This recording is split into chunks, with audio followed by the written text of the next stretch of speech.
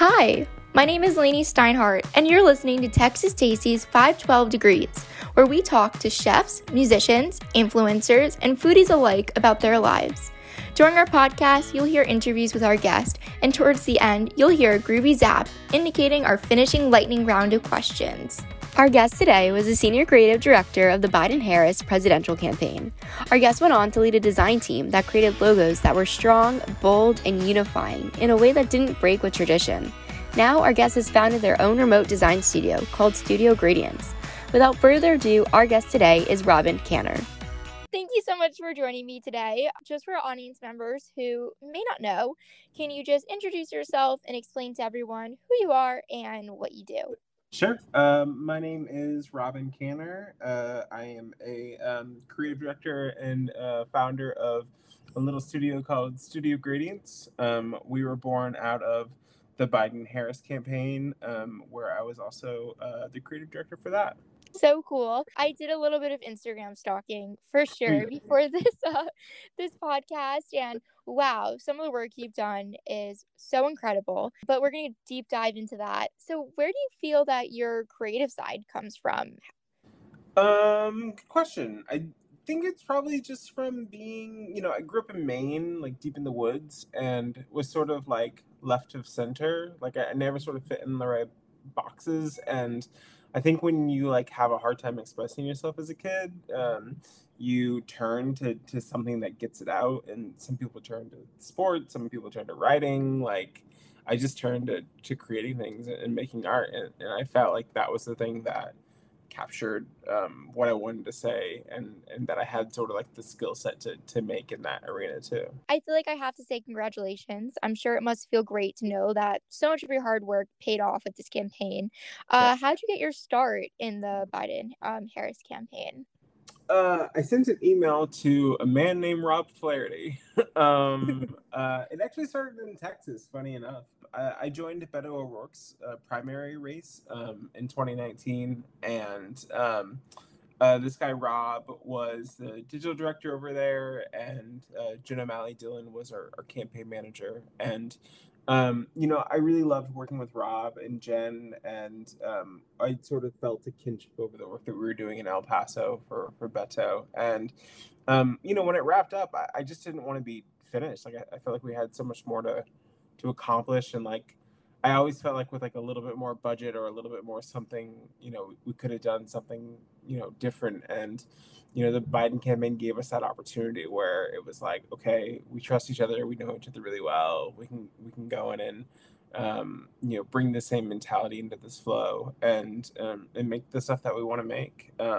So yeah, very fortunate, because it felt like Biden, it felt like round two. I always sort of I compared the campaigns to Rocky films, specifically to Rocky 3, and the primary felt like the first battle with Rocky and Clubber Lang, where Rocky takes the L, but the general election was all about getting that revenge W. So we got it with Biden, and it felt real good. Wow, I love that. I think one thing college has really taught. I'm currently a sophomore at University of Texas, and one of the best advice I've received from my professors is that networking is like the best thing to get anywhere in the world. And I find it so amazing that it really you started your topic off of saying, I sent an email, because that's really where we are in today's day and age. That's how you can really get to these positions. So I love that. So many of your logos were bold and unifying. iDesign referred to your work on the campaign as bold, traditional, and trippy in the future of politics. Yeah. Why do you feel these graphics appeal to more of a broader range of generations? Good question. I think it's a couple things. One of the things that I really liked about our campaign's creative is that we created buckets and sort of systemized things. So, like, we had our main Biden-Harris logo, which you saw on campaign signs, and they were everywhere. But, we also made these other versions for like an Instagram for Vote Joe, which had like a, sort of youthful look to it, and then we had other sort of situations that we would apply things to.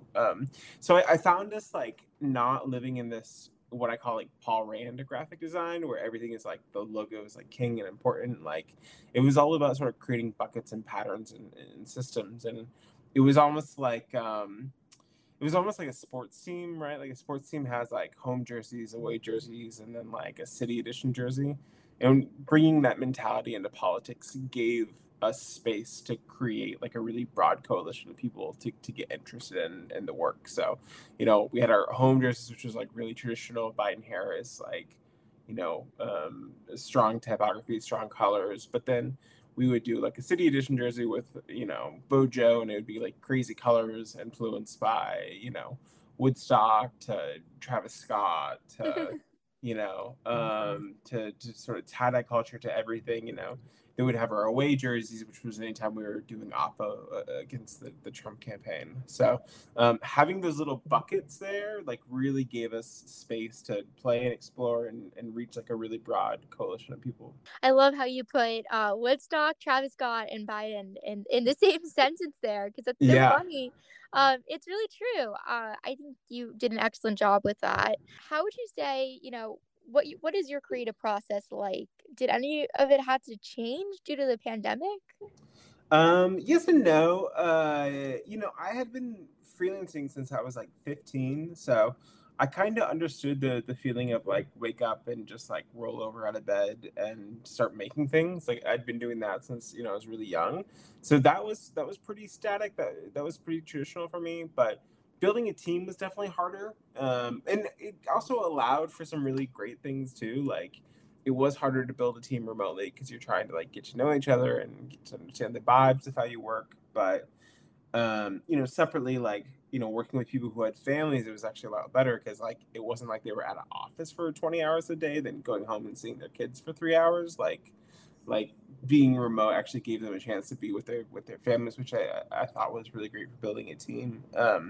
It also allowed us to hire pretty broad. Like I could bring in somebody who was living in California and didn't feel like I had to move them to a specific city. Like they could just be there and do their job. So I really loved that it opened up our talent pool around that too. So yeah, it changed a couple things on, maybe how we communicate, what tools we use, but what I took away from it was how great it was to just be able to work with anybody anywhere and like not be tied down by like a physical location. I love how you're looking at the optimistic side of this. And Yeah. that's a trait I love seeing in people, because I think, especially after the pandemic and during it, I think we really have to look at the positives of Yeah. everything. Yeah. So I'm loving how you're taking, the opportunity of not being together as a way of being like, I can bring people from all over the country to really help out. Yeah. Yeah. We had one of our Uppo designers, Julian, actually lives in Amsterdam. He lives in the Netherlands, but he's a United States citizen. And, he would have never moved back to the States for the campaign, but because it was remote, he was able to do it. And like he had like a sort of like a funky sleep schedule. But, what was really great was, to hire the right people for the right roles is almost like it's almost like putting like a puzzle together, and you need like specific people to do specific things. And Julian had just like a really great approach to thinking about how Trump should be framed and how that we should visually execute that. And he was the perfect person to execute it. And being remote gave us the chance to work together. And had this been in person, we wouldn't have been able to do it. So yeah, it had some huge upsides. I've read that you think of yourself as a designer in the traditional sense, but instead you call yourself a storyteller, which I Yeah. love. And I can so see that in your work. Why do you see design as a way to tell stories? It's the first thing that I ever learned to do, and it's a thing that comes very natural to me. But I do see creating things in a way that shouldn't feel like it's put within limits or in a box or anything. So by saying storytelling, it gives me space to write, to do TV, to do film, to basically make anything that I want, and like it doesn't limit me to just design, even though I feel very fluent in design. It's sort of like how Donald Glover talked about making, because the internet, right? Like, yeah, it's an album, but it's a world. Like he built a world. He built like a live show that was, you know, sort of immersive, and app that was this immersive thing. He wrote a screenplay around it. Like there's all these internet pieces to it. Like he built this world, and the invitation was to join that world and to experience it. And sure, he's a musician, but like the exciting thing was to go into the world. So I always try to do that with my stuff, where, you know, I never just want to be, you know, a designer. I want to create these worlds for people to inhabit. And yeah, that's the sweet spot for me. You initially studied history at a local college before taking art Yeah. classes at the University of Maine at Farmington and the University of Yeah. Minnesota. I find that really interesting, kind of like full circle, because I'm sure you must have had to use, you know, some form of history when applied to this campaign. Yeah. Oh, yeah. I mean, I was I was a real bad student. I'm actually a college dropout. I never finished school, which is really funny because I'm like a visiting professor at 2 different schools right now. But I never finished my actual degree. Like I like my senior year, like I wrapped up some classes and then went on tour. So you know, I never had done anything the way that you're supposed to do it. Like there's, you know, I guess like less so now than it was 10 years ago, but like there used to be like these rules around, like, you know, you go to high school and you do really well, then you go to college and you spend 4 years doing that, and then you get a job and like whatever. And like I just could never follow those traditional paths. And, you know, for me, like, you know, I graduated high school early and then went to a community college and took a history class and like really enjoyed it. But, you know, also really wanted to make art. So I studied art at Farmington and, you know, did a student exchange program in Minnesota. And like, you know, I've gone to like 4 different colleges without a degree. And like, to me, like the piece of paper was always irrelevant. It was always like what I was learning and how I could use it. And, you know, like, no, I don't have like a piece of paper that says I'm smart or whatever, but like what school did give me is like the right books to read, and, you know, the right films to watch, and the right sort of people to talk to. And, you know, for that, I'm really, really thankful. And, you know, so with the history side of things, like, you know, there's so much research on this campaign around, like, you know, how Reagan did his design, or what worked really well for Jimmy Carter, or how, you know, what was the climate during JFK's reign, or, you know, how Trump was like manifesting a lot of sort of Nixon-esque points, or, you know, what Obama did in '08, or what Hillary did in 16. There's all this sort of history of visual to read into. And I think, you know, the way that I got into that was just being curious. You know, it was just like, you know, spending nights being like, okay, well, how is this done? You know, what did they do? Why did that work? What was happening, you know, historically around that period? So, you know, you always have to ask yourself these really broad questions of like, you know, what was happening exactly in the world that this thing worked, and how do I recreate that? And, you know, so much of it is just like history knowledge and just the curiosity to ask the questions of like how and why something is. Yeah. I would certainly sit there and hear you give a lecture on that topic in Yeah. class. Oh my God, wait, wow, that's so incredible. It's Yeah. such an interesting point of view of history for Yeah. sure. I had read that you had 43 minutes in between finding out the VP Yeah. pick and creating content to announce it. What were Yeah. those 43 minutes like? Whoa, chaos. You know, we had done a few weeks of prep leading up to those 43 minutes. I'm a big sort of, you know, to go back to Rocky, it's like you got to train before you can go into the fight. So, you know, we did a lot of training. And, you know, one of the things that I had the team do, so Karan and I worked on together, was, you know, this idea for debates. We ran like 5 different mock debates. So, you know, we really knew what to do when we got to game time. And it was very similar to the VP rollout. Like, you know, I feel like there was like a ton of lead up coming to knowing it was Harris. But I had designed with Jonathan Heffler, who was a typographer, about, you know, 10 to 15 different candidates locked up with the Biden name. So I had answered a lot of questions prior to this 43 minutes. So, you know, once we knew what it was, like, it was very clear what had to happen. Like, there was no sort of questions. Like, it was like, great, now we're going to execute on this thing. Like we'd already like solved the creative. Rob and I knew what things were going to look like. We just didn't know like how it was going to fit in like an ActBlue wrapper, or how long the server was going to take to update versus the text message that was going to go out. So you kind of wing that stuff, and you make sure like the podium is set up, and there's all these sort of components that come into play here. So, we had done, a pretty strong job on just prepping that between the digital team. Like, Rob was there, Maida was there, Alok was there, like, everybody was connected. Sarah was there, Andrew was there. Like all of us were connected, and we knew exactly what was happening. So we had the benefit of practice. So those 43 minutes, there really wasn't any questions of how to do something. It was just like, here's what we're gonna do. Step A done. Step B, okay. Step C, this person's good, I'm good, great. So a lot of practice makes perfect. A lot of trusting Rob, just leaning on the team. Yeah. Oh my God. Wow. Yeah. So crazy, but so chaotic, and in the best way possible, as I would feel. Sure. You are the founder of Studio Gradients. Yeah. I've seen the graphics you guys have put out. I have to say, I hope I'm pronouncing their name right. Nate Orsini Pasco was especially great. Maita Orsini Pasco. Yeah. Right. So good and powerful. Thanks. What inspired you to start your own remote agency? I didn't want a boss. That's kind of it. Before the campaign, I had spent a lot of time in tech. Like, I'd worked at Google for a while. I worked at Amazon. I didn't want to go backwards.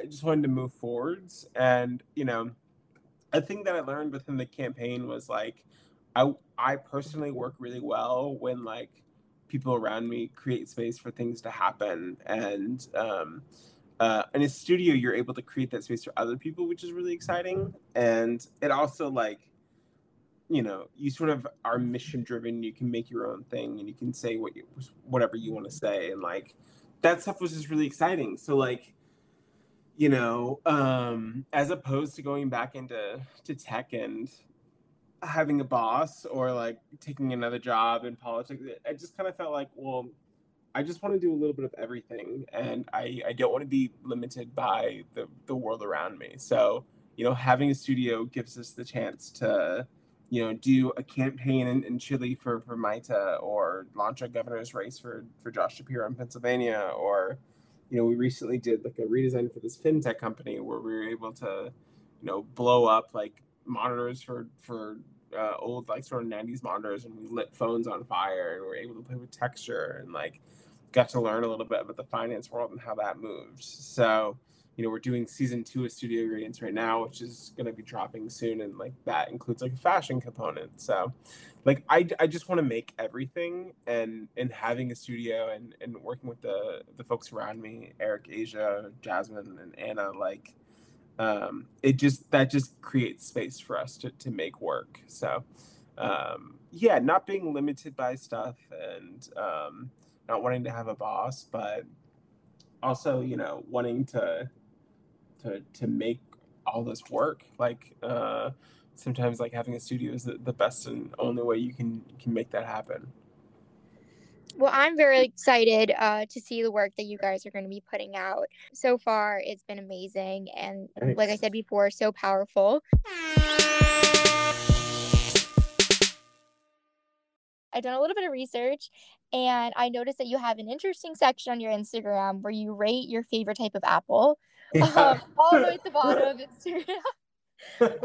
So I have to ask, what is your favorite type of apple? Honeycrisp. I used to live in New Jersey. Yeah. And the one thing I miss is apple picking. So I think we nailed it with the Honeycrisp. That was my favorite. This was a perfect apple. Yeah. The apples were so funny. I have a friend, Sam, who's like a big fan of the apples. Sam and Sean both are big supporters of the apple content. I think about bringing the apples back all the time because it's such a special moment. But after Beto's campaign, I was crashing on my friend Amy's couch, and I remember it was Thanksgiving, and I had nowhere to go. I was in the middle of New York. I was just like sort of hanging out there, and I stopped by this grocery store and I was like, "What's Thanksgiving? I guess I'm just gonna eat an apple." So I like grabbed an apple from the store and then like took a photo of it. I think it was a Spencer apple, and I wrote this sort of like Thanksgiving love letter to this apple. And then I just found it to be really funny. And for the next like 3 months, I only posted apples, and then I let it go. But I've sort of done these weird patterns of like apples or poetry or I for a while I was posting like this one photo of Jonah Hill in a hot dog suit. So yeah, everything has its moments, but I feel like the apples were really special. Texting or calling? Calling. What would you say is your favorite day of the week? Um. Ooh. I love a Monday. I really do. I love I really like the weekend to rest and recover, but Monday where you're like fully in the world again and you're getting things done, I really do like a Monday. So yeah, Monday. What would you say is your favorite childhood TV show? I have a few. Really big fan of Dawson's Creek. Love Dawson's Creek. Also really big fan of Boy Meets World. So good. Which is a funny campaign tidbit, but on the campaign I brought in various like actors and writers and directors in to help us think through some of the work that we were doing. And Ryder Strong, who played Sean Hunter in Boy Meets World, was one of them. And Ryder came in and talked to the full team about how he approaches script writing and how like authenticity plays a role in campaign creative. And there were many times on the campaign that I emailed Ryder and I was like, what do you think of this? What's going on? Like how are you pressing this stuff? Because it was just so great to get like an actor's perspective on this creative. And in the back of my mind I was just like, that's Sean Hunter, man. What a icon. But super, super smart writer. It was amazing to be able to work with him. Yeah. Wow, that is a really good tidbit. And Yeah. really cool that you got to, interact with like a favorite childhood TV show actor. Not many people I feel like can say that. Yeah, he's a good one. I never talked to him about Boy Meets World because I was like, I don't want to be that girl. But like, I really appreciated how he approached script writing, and I really loved talking with him. So yeah, fun little Boy Meets World fact. Do you prefer sunrise or sunsets? Sunrises for sure. That sort of leads into my Monday thing. Like I like beginnings more than I like ends. Oh, I love that. When you're not working, how do you like to spend your time? I really like to play Madden with my friends. My friends and I are really competitive about Madden. We have like an Excel spreadsheet that we were really into, and like we run seasons and stuff. I have a weekly Zoom poker game that I play with some friends too. That's really exciting, especially during the pandemic. I'm on Letterboxd constantly, watching new films, and if I'm lucky, I play some music with friends, things like that. Yeah. Halloween is coming up. Do you have a favorite Halloween movie? Oh, good question. I don't know if I do. I'm not a big Halloween person. I'm much bigger of like a Christmas person. I'm a huge Christmas person. Halloween. I'm not sure if I do have a Halloween movie though. I have a follow-up then. Yeah. Do you feel The Nightmare Before Christmas is a Halloween movie or a Christmas movie? Good question. I think it's a Christmas movie. I think everything is a Christmas movie. I love Christmas. It's like the holiday season's like my favorite time of any year. December is like my favorite month.